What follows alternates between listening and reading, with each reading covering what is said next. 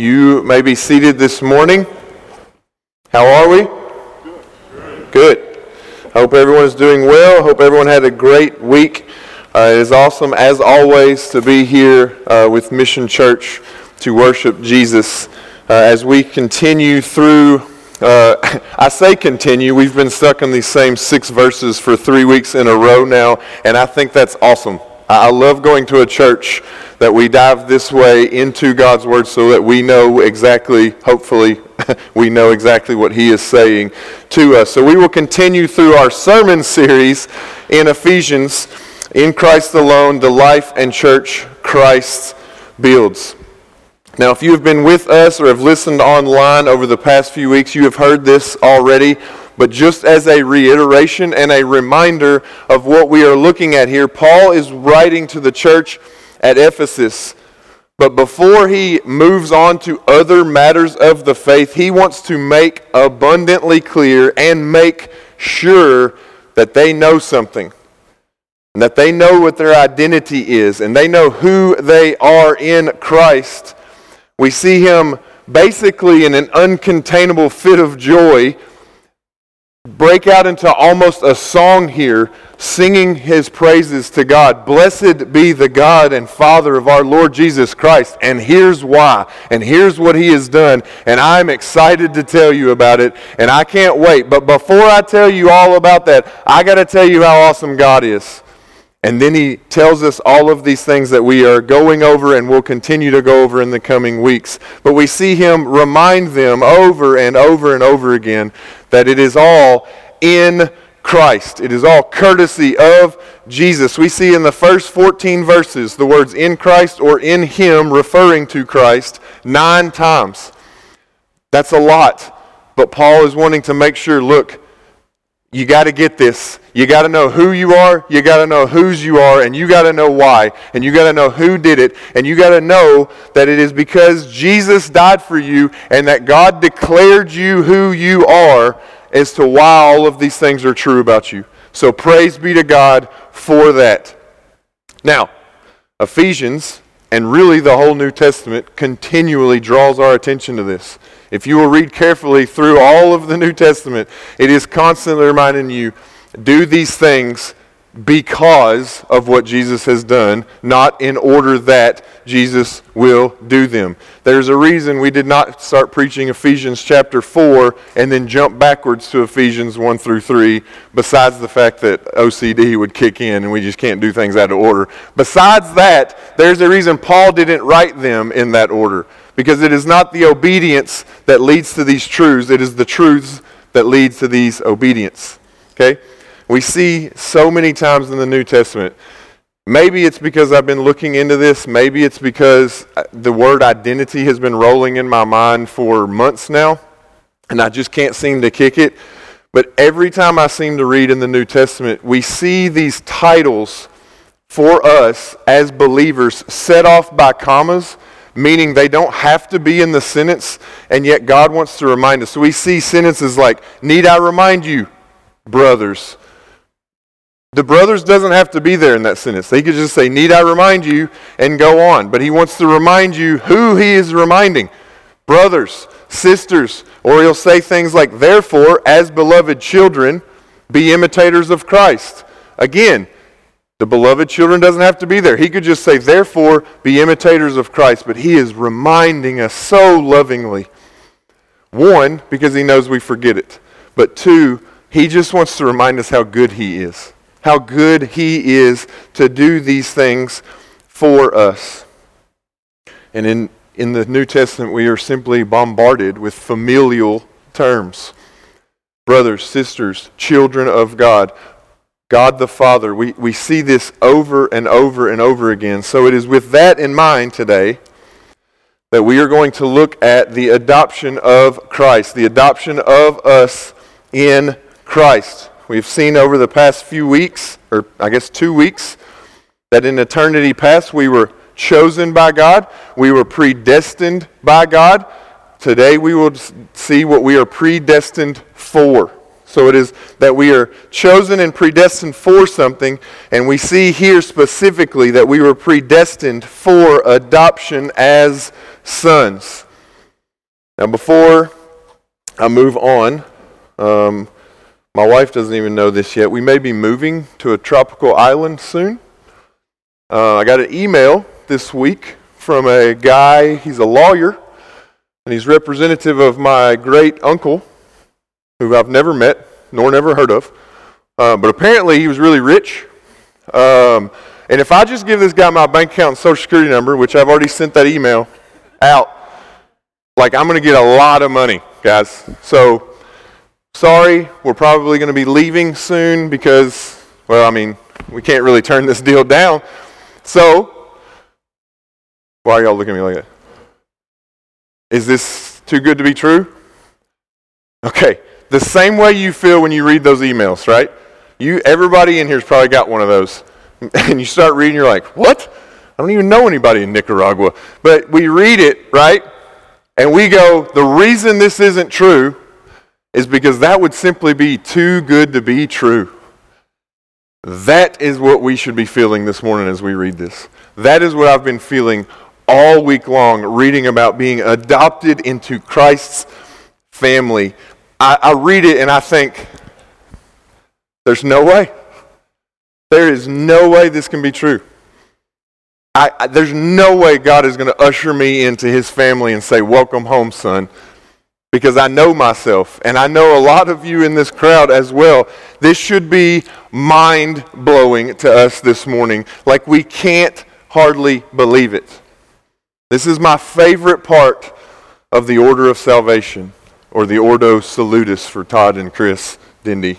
Everybody else just thinks I just spoke in tongues. Like they're the only ones that know what that means. No, the Ordo Salutis, the order of salvation. There are steps to this, right? There are, not that they always, anyway, there's an order to this, okay? This is my favorite part to peer into because it is in and through this salvation, in and through this adoption that we see God taking it a step further than he really has to take it, okay? This is not just my favorite because my wife and I are adopting a son. That definitely helps. But the whole reason we are adopting a son is to give a glimpse of this adopting love of Christ. We get to see a glimpse of God's gracious love in earthly adoption, showing that love of welcoming home a child, welcoming home someone that is not biologically part of the family and treating them just as they are biologically part of that family. And this is what God does to us, and it is beautiful. You see, the reason this is my favorite part is that we see God doing a lot of things in salvation. He redeems us, right? He could, and still be God, as far as I understand. He could call us, elect us, justify us, regenerate us, and forgive us, and then keep us at an arm's reach and still be God. He could still forgive us through Jesus. This is all through Jesus and the cross and resurrection. But this is how we do it, right? We look at somebody, we go, I forgive you, but I ain't ever going to forget, right? We keep people or we may really truly forgive them, but we always kind of I don't know if they're going to hurt me again. I don't know if I should trust them fully again. I don't know. They really, really hurt me that last time. I'm going to kind of just make sure I guard myself. So we keep them at this arm's distance. But God not only forgives us, which is already uncanny to think about, because we know the sin and the wretchedness that is in our heart. But God not only forgives us, he not only gives us right standing in his eyes, he not only redeems us, but he takes it a shocking step further. And he says, not only are you perfect, not only am I going to treat you as if you are perfect, but I am going to welcome you as son or daughter. Instead of keeping you at arm's reach, he does the exact opposite and draws you literally closer than you can even imagine. He draws you as close as possible and then draws you even closer into his family. So we think of family. Some of you in here have different ideas than others in here. How many of you have heard or said, well, you can't choose family? Yeah, me too. There's reasons for that. There's reasons that's a saying, right? When things are going crazy, or you look over at your cousins and you're like, what are they doing? Or never mind. You look at your family, they're crazy, right? And you say we can't choose family, but if you are in Christ, God did choose you to be in His family. God can choose His family. God did choose His family, and He chose for you to be in His family forever. And this is the incredible news that I get to share with you today. However, I've known, I don't know how long, but it's been a while. It's been multiple weeks, if not months, that I've known I'm preaching this topic on this day. We had the preaching calendar. I saw it. I've known for a while. So it's been rolling around in my brain for quite a while. But as I was studying this week, and as I thought, I know pretty much how this sermon's going to go. Adoption, we're going to do this, that, and the other. I got this. I think God just likes laughing at me and changing my trajectory midweek. It's still incredible news. It is still my favorite part to get to preach to you today. I am still all jacked up on Mountain Dew this morning to preach this to you this morning. I don't even drink Mountain Dew. I'm just all jacked up because of it. It is great, great news. But after this week, it is great news to me for a whole different set of reasons, in addition to the ones I already knew about. So hopefully, some of you will probably get to the end and go, yeah, well, it took you so long to learn that. That's fine, okay?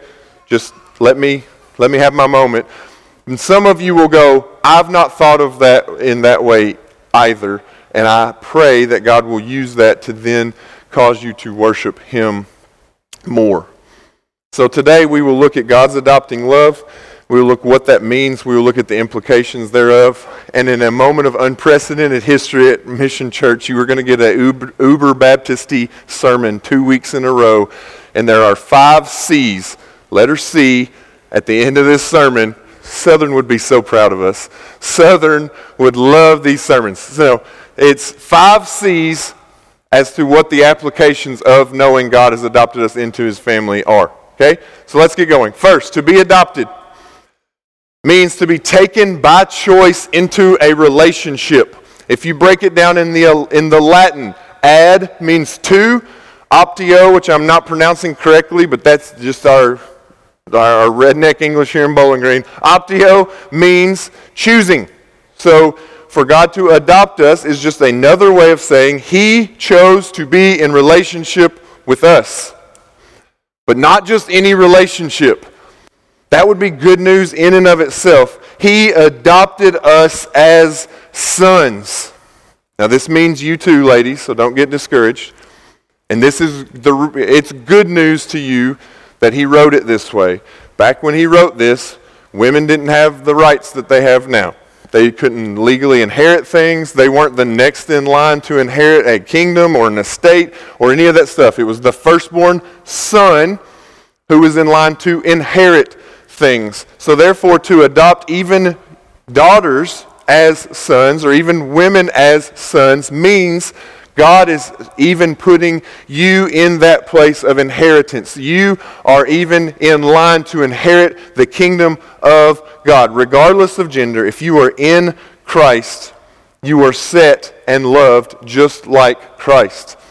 This is good news. So we are adopted as sons, meaning God is our Father. We see the word Abba, meaning Father, in the New Testament hundreds of times, if not thousands. It's all over. This is basically all Jesus called Him when He was speaking to God the Father. But we don't see that in the Old Testament. The word Abba is there, but it is never once referring to the father of an individual, meaning God is the father of an individual. Now, God is the Father of Israel, word's there. God is the Father of nations, the word is there. But it is never an individual case. And Jesus comes along and starts calling Him Father all the time, basically calling Him Dad all day long, and it caused problems. But the thing is when Jesus taught us how to pray, what did He say we should start with? our Father, our Dad, our Father who art in heaven. This is how we are to understand the relationship that we have with God.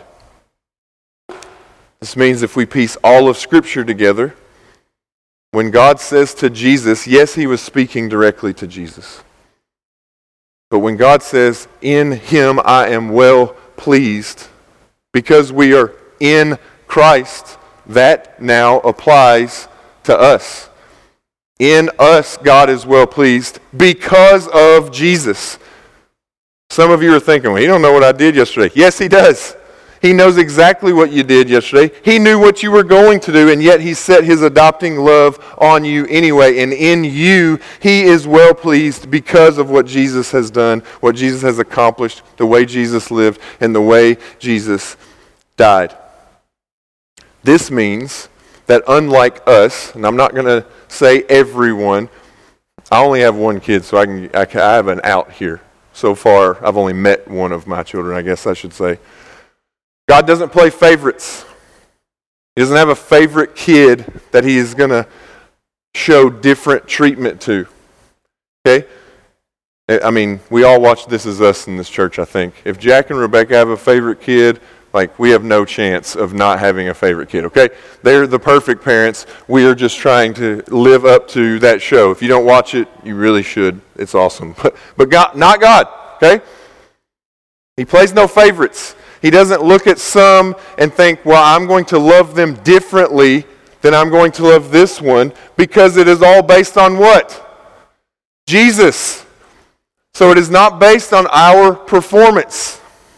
It says in verse 3 that we receive all the same spiritual blessings that Christ earned with his life. That means we are not looked at any differently than he looks at Jesus. This is the email from the lawyer in Nicaragua. This is too good to be true. It is too good to be true to think that God looks at us and all of our wretchedness and all of our sin and all of our troubles and all of our trials and all of everything that we do, and looks at us and sees Jesus. And yet, this is what Scripture tells us. Now, he knows the difference between Jesus and us in a literal sense. But just like you know the difference in your kids and you treat them the same, or at least you should, love them the same, care for them the same, even though you know this one's this one and this one's that one, this is what God does. There's no distinction made between us and Jesus when we are adopted through the cross and through the resurrection. Because Jesus took all of our sin and gave us all of his righteousness. So there is no distinction made between his perfection and our perfection, because it is given to us, imputed to us through Jesus. I read a story in one of the commentaries this week. It was taken out of a Reader's Digest somewhere in the 70s. And it's a young mother wrote these words. It says, "I stayed with my parents for several days after the birth of our first child. One afternoon, I remarked to my mother that it was surprising that our baby had dark hair, since both my husband and I are fair. She said, 'Well, your daddy has black hair.' I said, but Mom, that doesn't matter because I'm adopted." And with an embarrassed smile, she said the most wonderful words I've ever heard. "I always forget." This is how we are seen by God. We have always, remember, we are talking about something that takes place millennia ago. We have always been his children. He has always been our Father. So long that he forgets we are adopted children and he just treats us as children. Get this though, this is the unbelievable part, because we all know our past, and we all know some of us came to faith later in life, or some of us even earlier in life, but we remember how we used to act or how God is slowly sanctifying us. This means, though, that there is literally not one single second of your entire earthly existence that you were not already God's chosen child. If you are a Christian in here today, if you are in Christ, you were always God's child because He set His adopting love on you well before you were born. Now, you ask questions that are logical. What if I had died before I came to Christ? Then you probably would have gone to hell. Guess who knows when you're going to die? And guess who knows when you're going to come to Christ? It is God that has set His love on you before you did anything or didn't do anything. If you are a saved believer today, it was because, for whatever reason, in eternity past, God set His adopting love on you, and He made you His. Romans 4:17 says that God calls into existence things that do not exist. Now, this is not just in creation, where He spoke everything into motion. This is, He names it and claims it the real way. He names you child and then goes about setting you to be a child. He goes about setting into motion a plan to make you child. And here's the thing, He never fails. If He says, I'm adopting that one, He's adopting that one. And for whatever reason, if you are a Christian in here, based on nothing you have done, based on not your performance yesterday, yet the day before, or any day of your life, or your future performance, He set His adopting love on you. This means that even in your sin, even in your enmity towards God, even in your blatant rebellion, even in your idolatry, that God was orchestrating it all to bring you, Christian, beloved, to a particular moment of time, to a particular place, to a particular person who was going to deliver to you a particular message, the gospel, and you were going to hear your Father's voice for the first time ever in your entire life. Whether that happened when you were 10, whether that happens when you're 99, God is orchestrating a time where He will call to you, and you will hear His voice, and you will call Him Father. John 10:27 says that His sheep hear His voice and follow. I don't know about all of you. My dad was the disciplinarian of our house. That was the one of the ways my mom definitely submitted to him. She got me with a fly swatter one time. I laughed. She cried way harder than I ever did, and she never did it again. That was it for her. She felt bad. I felt great until Dad got home. She told him the story. I cried that time, but that's okay. Okay, she turned that over to him that day. I have a funny story about that too that I can't tell now, but ask me about it. It's great. My dad's a jerk. All right, so because of this though, it didn't matter what I was getting into or how loud it was around me or how far away I was. This happened across a gym a lot of times. My dad would see me doing something I should not be doing. He would daddy voice over to me my first and middle name, and I would immediately stop what I was doing. It didn't matter if I thought I was right or not. There was no arguing with Daddy's voice, not his disciplined voice. I knew right there, hey, whatever it is you're doing, don't do that anymore. I stopped in my track. This is God's voice to His children. When He is ready for them to know Him as Father, He speaks to them. They stop in their tracks. They turn and they call Him Father. It is irresistible. Romans 8:28. This is a verse that all of us have heard probably hundreds if not thousands of times. Of all the verses that people can quote, this is one of them. If they've been in church much, they've heard this over and over again. And it says this, and we know that for all those who love God, all things work together for good for those who are called according to His purpose. I want you to take a second and in your own head answer the question, who does this promise apply to? you really think about it. I'll read it again. And we know that for all those who love God, all things work together for good for those who are called according to His purpose. So it says that good and bad will work together to be good in the life of those who are called according to His purpose. Everybody got who it applies to in their head?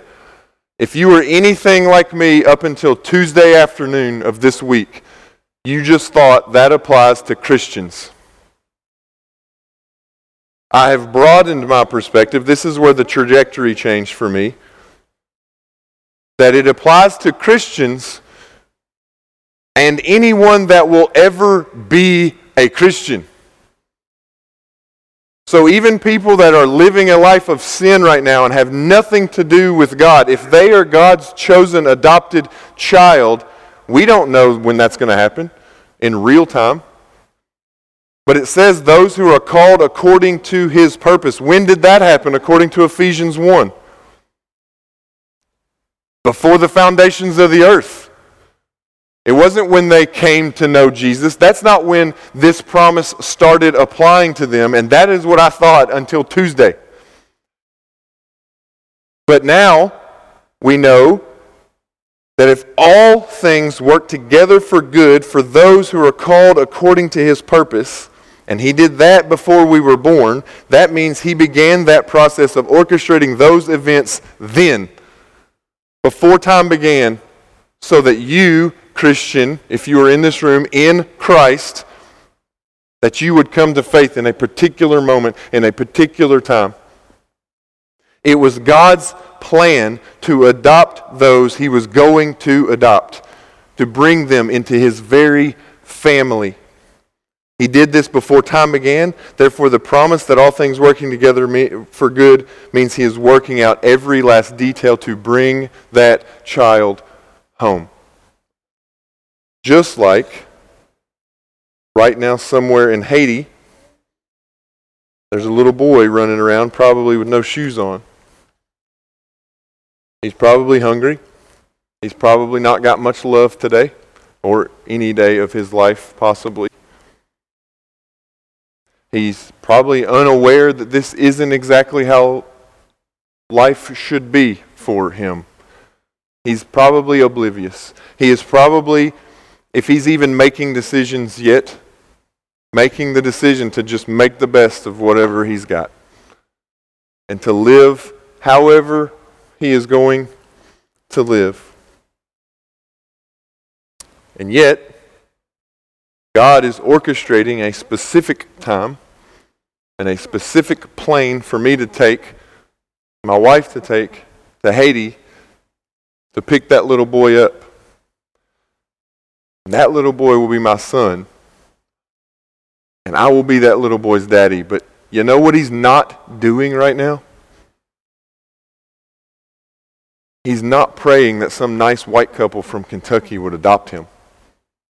He doesn't even know to be asking for that yet. He is oblivious to that even being an option to him. We have been working on it for 2.5 years now. We have been orchestrating the paperwork and filling out this form 7 times and paying this check 7 times and all of this and a stack of paperwork that would make you sick.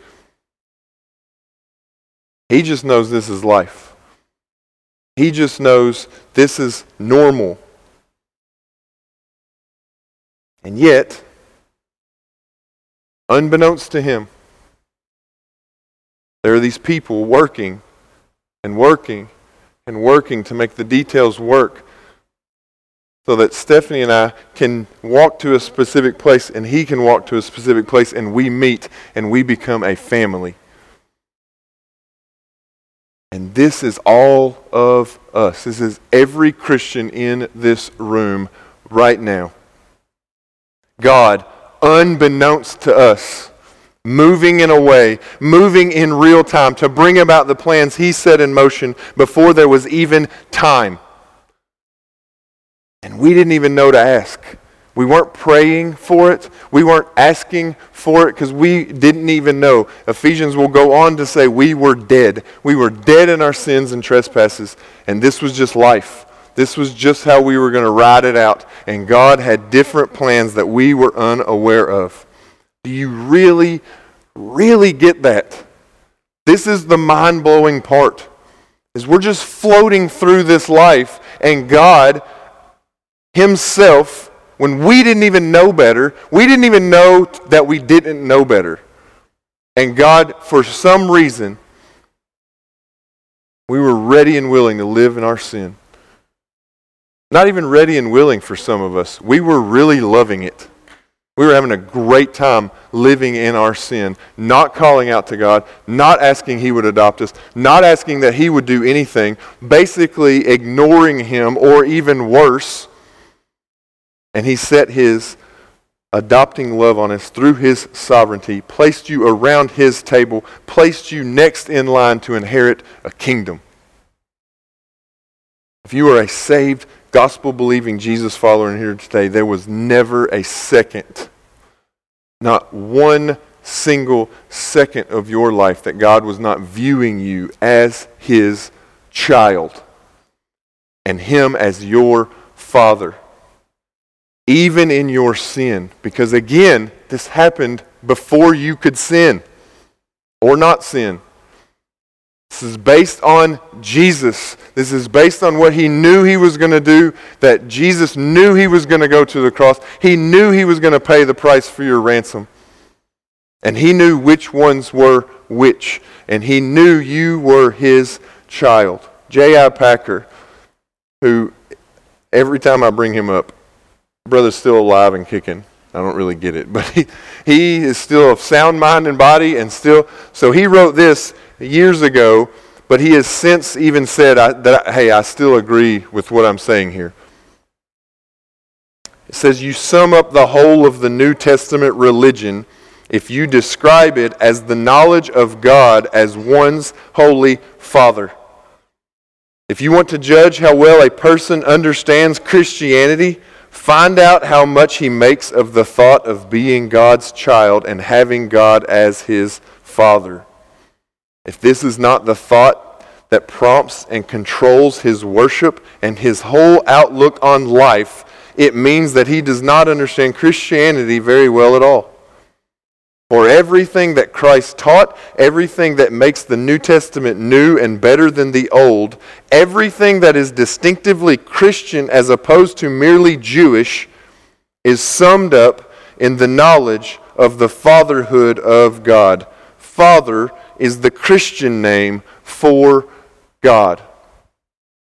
We have to get this. And to understand this is not just some passing phrase, God's our Father. That it is an amazing thing that God would look at us and adopt us into His family. He loves us so much as our Father, which only applies, by the way, we are not all children of God. Only in Christ are you a child of God. So we get to call Him Father because He was willing to send Jesus to suffer and die in our place so that we might be what Ephesians 1 tells us we were called to be, holy and blameless. We don't get that on our own. We get that through Jesus. Then we get the right to call Him Father, and it is an amazing thing. He loves us with an all-encompassing love, just like He loves Jesus. In Christ, we have to know and we have to realize it has nothing to do with us. Because of Jesus, God views us this way. Because of Jesus, He treats us this way. Because of Jesus, He loves us this way. He adopts us this way. It is all about Jesus, that we reap what Christ has sown. But there's a flip side of the coin. Because all of that should, hopefully, sound awesome. I want some of that. is what all of you should be thinking. I want to continue in this love of God where He loves me as a child and everything is unicorns and rainbows. This is not a bad flip to the coin. This is not where the sermon goes to bad news. This is where I told you earlier that I'm thankful for the adoption as sons for a whole new set of reasons. This is where that happens. To do that, if you would, or if you can just listen, either way, Romans 8. It's 15 through 17 is where we'll read. This is another place in Scripture that Paul specifically talks about adoption and our adoption in Christ. There are multiple places. We read one earlier today in Galatians as well. This is definitely one of those sermons where I had to cut things out so I didn't keep you here all day. So if there's one of your favorite verses about adoption that I don't cover, I apologize. But Romans 8, 15 through 17 says this: "For all who are led by the Spirit of God are sons of God. For you did not receive the spirit of slavery to fall back into fear, but you have received the spirit of adoption as sons, by whom we cry, Abba, Father. The Spirit Himself bears witness with our spirit that we are children of God, and if children, then heirs. Yes, heirs of God. Yes, fellow heirs with Christ. Yes, provided we suffer with Him in order..." Oh, hey, what was that? "Provided we suffer with Him in order that we may also be glorified with Him." This is where Scripture gets twisted by way too many churches, way too many pastors, way too many people that are trying to deceive people into thinking you turn to Jesus and everything will be all right. You turn to Jesus and God will be good to you the rest of your life. You turn to Jesus, you become a Christian and everything's good. And here's the thing. Right now, all of you are thinking, yeah, what a heretic would say that. We all point them out on TV, right? But our brains are really powerful. And sitting in these chairs this morning, we can go, yeah, absolutely, the Bible does not say that. But when we are in the throes of pain and suffering, that's when we start to go, wait a minute. I'm following Jesus. I'm faithful to Jesus. Why is this happening to me? Why is God not answering my prayers the way that I think He should be answering my prayers? Why is God not... And I'm not praying for a Ferrari here, guys. I just want, a day of work to go okay. I just want this to happen. I just want this person to be nicer to me, and God just isn't answering it. Does God really love me? Is God mad at me? What is there something I need to change to be better in God's eyes? Does God, okay, I know God loves me, but does He like me? Why is He doing this to me? And what Paul is reminding us here in Ephesians and in Romans is that God chose to set His adopting love on you, and nothing you can do can make you change His mind or doubt that, ever. If you are truly in Christ. Why? Because it's not based on your performance. It's not based on your Tuesday afternoon. It is based on Jesus and His life, His perfect life, His death, His resurrection. But we read verse 3 in Ephesians 1 as we get all these spiritual blessings. And that sounds awesome until we realize suffering is on that list. Suffering is a spiritual blessing. When you are suffering in Christ, it is not a curse. It is not something that you have done wrong. It is a blessing to you. We get to be like Jesus in this way. We get the privilege to be utterly reliant on God. We get things taken away from us that serve no purpose in our life but distracting us from who God is. And He will sometimes rip that violently out of your hands because you don't even realize that it's serving as a distraction. You think it's just some good gift God gave to you. And it is something that is distracting you from God. And He is saying, It is a blessing to be in a position where you have nothing to hold on to except for me. Because I'm there with you. Britt Merrick is a pastor out in California.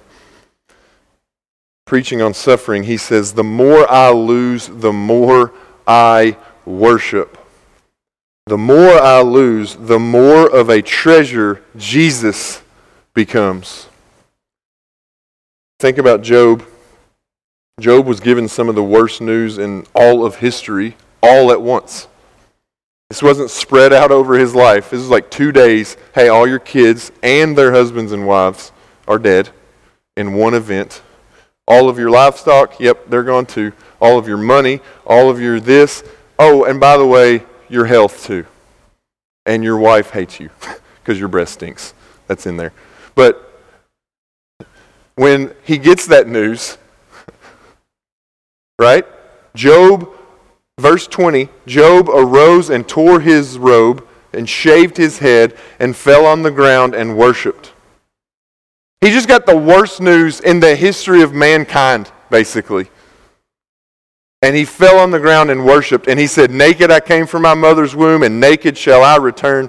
The Lord gave, and the Lord has taken away. Blessed be the name of the Lord. Russell Moore says it this way: why would Wall Street satisfy us when we are set to inherit mountain ranges and sunsets? Why do we rely on all the bonus stuff? If God has given us everything, this is the line, in Jesus, but He blesses us with a few things. When He takes those away, you still have everything, because everything is bound up in Jesus. But we focus on the extras. See, when all is lost and we look to Abba, Father, to save us, not our stuff, not our bank account, not our friends, our schedules, our jobs, our kids, our spouses, our power, you name it, when we are relying on those things and we get the opportunity to rely on Jesus and Jesus alone, or on God and God alone, we look more like Jesus, because that is how Jesus lived His entire life, fully reliant on God. He said things like, I can do nothing that my Father doesn't preordain or send me to do. He is fully reliant on God. If I give you infinity dollars and you give me back 10 billion of them, how many do you have? Math lesson. Infinity dollars. So when God gives you Jesus, and then He gives you a good job, a good family, good health, but He takes those things back sometimes, what are you left with? Everything. Infinity dollars. Because you have Jesus. And you can rely on Jesus to carry you through. And you can rely on Jesus to be the answer. That is a spiritual blessing. That is being treated like and being loved like God loved Jesus. You will suffer. But we twist it up in our minds, even after reading the Bible explicitly tell us otherwise, and think that God's pleasure depends somewhat on our performance and on how we are doing and how we are carrying out our weeks, our seasons of life. So when He is blessing us with good things, we must be doing pretty good. When He is not blessing us, or when rough, tough things come along, we must be somehow disappointing to Him.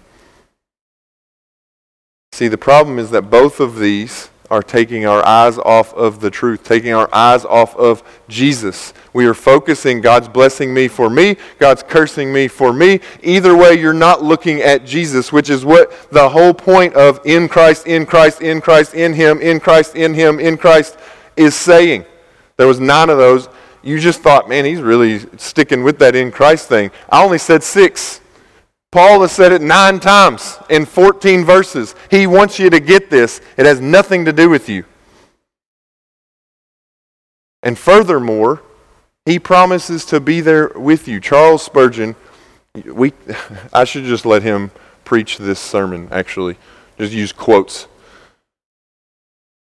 But it says, as sure as God ever puts his children into the furnace of affliction, he will be in the furnace with them. And look, guys, the furnace is hot. It's not a good place to be. It is not a fun, pleasurable place to be. Nobody wants to be in the furnace of affliction. But you know what's worse is being in the furnace of affliction alone. And God says he will be with you. Remember Romans, right? We just read verses 15 through 17. Now pretend that your Bible was written without the headings and the breaks in paragraphs. Because we added those in later. Those are not quote unquote divinely inspired. So imagine Paul says this, you have the spirit of adoption as sons, provided you suffer with Jesus. So right there we're thinking, man, that's some mighty important fine print you got going on there, Paul. I don't really like what you're saying. That sounds tough. The next verse, Paul, a good writer, knows what people are thinking, right? He says, so even though that is true, you must suffer with Jesus to be glorified with Jesus. For I consider the sufferings of this present time are not worth comparing with the glory that is to be revealed to us. Paul is reminding us that suffering is real, but he is reminding us of a better truth here. He is reminding us that because we are adopted by God, that we are now set to inherit a kingdom. And nothing can change that status. Nothing can change that identity because God set it in motion before time began. So it's definitely not based on something you did or didn't do. And he goes on to say, when you get there and you get to see what is truly in store for you, you see what Jesus said he is going to prepare for you, and you get to see Jesus face to face, you're not going to look at him and go, yeah, but why didn't I get that promotion? Or why did you give my mama cancer? Or why did you take a child from me? And these are all very tough things to even think about. And Paul is reminding us, you know what? When you see the splendor that is set before you because you are God's adopted child and you are in his family, you're not even going to remember that. It's going to be like a bruise that you have no idea how you got. Everybody's got one of those. Oh, man, what did I do to my arm? That's how no one remembers what those felt like, right? Because they were such insignificant things. And that is what God is telling us. When you see Jesus face to face, that is how you will think about the sufferings of this world. They will be nothing. But we forget that in the moment of our greatest hurts. We forget that we are God's chosen sons when the pain is great. We just want the pain to go away. We forget the truth here. 2 Corinthians 4:17 tells us that these light momentary afflictions are preparing us for the very glory we just described. We are set to inherit the kingdom of the Most High God, and we trade it for a bowl of soup like Esau did. Except our bowl of soup is just a better life or a lack of suffering, or I don't want this to happen to me again. Because in the moment, most of us would trade it. Because we're not thinking far enough ahead and we're not thinking of the truth that Ephesians is telling us here. But the promise that we have about our sufferings is that every second of it was not only to bring you to a point where you came to believe in Jesus, to realize your sonship, but every second of your suffering has meaning. It has purpose. It is doing something in you. It is reminding you that God loves you as a son because of suffering. You're going to hear this phrase a lot because it's I can't get rid of it in my thinking. God is not good because blah. God does blah because he is good. And that includes suffering. That includes kids dying at a young age. That doesn't just include the money and the promotions. This is everything, because God's goodness is so abounding that these things happen to show you that you are a son of God. This is a promise that people who aren't God's children do not have. They have no assurance that their suffering means a darn thing.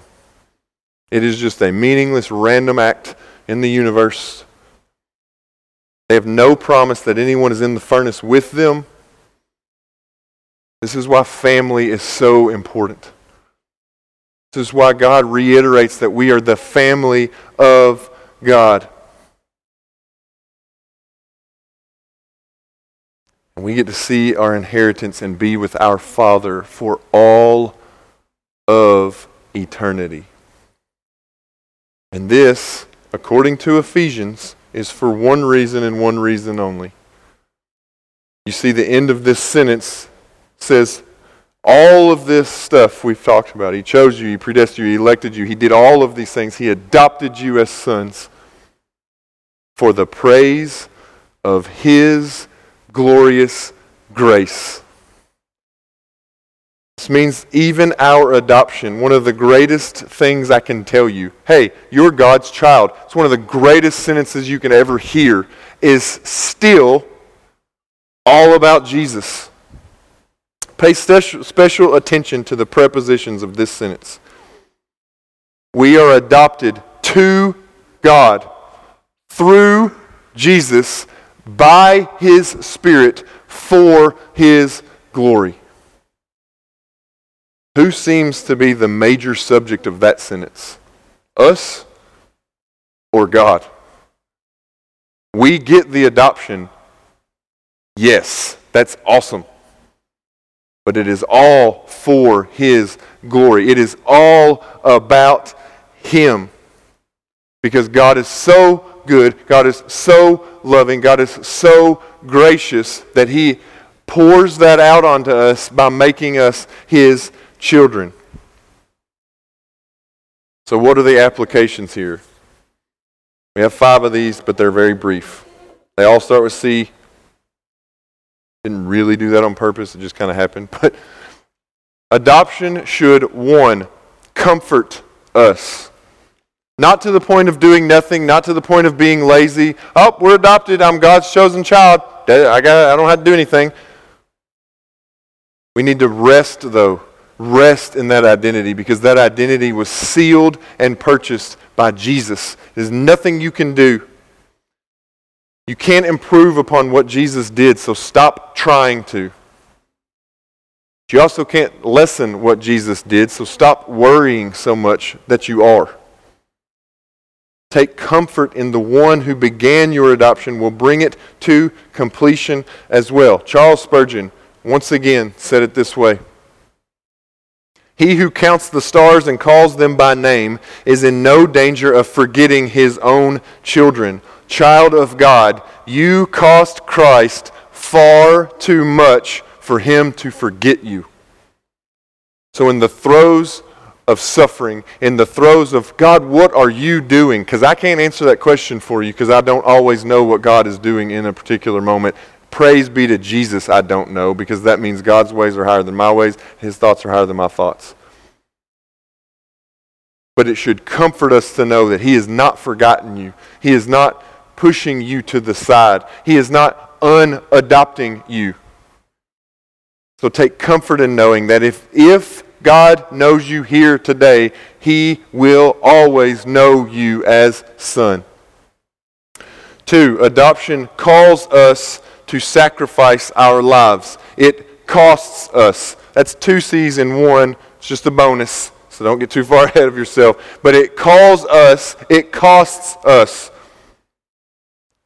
calls us to sacrifice our lives for the one who sacrificed his in our place. We cannot simply say, I accept the terms of your adoption, but I am not going to carry out what you call me to do after it, which is Ephesians 4-6. We'll get to that, but we have to understand that provided we suffer with Christ, meaning it's not a maybe, it's not a possibly, some of you will suffer with Christ. This is a sure thing that all of you will. If you are in Christ, you will suffer, but Christ is worth it. Our adoption calls us to lay down our lives for the one who is worthy because he laid down his life for ours. 3, adoption changes us. Just like earthly adoption, it changes our identity, our behavior, our thoughts. Ben Hazel was not always Ben Hazel. He wasn't really always Ben either, but that's beside the point. He was not always a Hazel. When he got here, guess what? He changed his name. Guess what else he did? Slowly but surely, he changed his behavior and the rules that he followed and what he did during the week and all of these things. Not just because he came to America, because he got adopted into a family that had different rules than the one he left. It changes us. And again, we'll talk about this in Ephesians 4-6.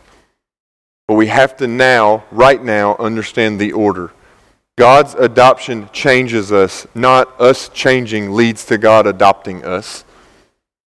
So we don't just adopt these behaviors hoping God will see us and welcome into his family. He welcomes us into his family, therefore we live out a called, changed life.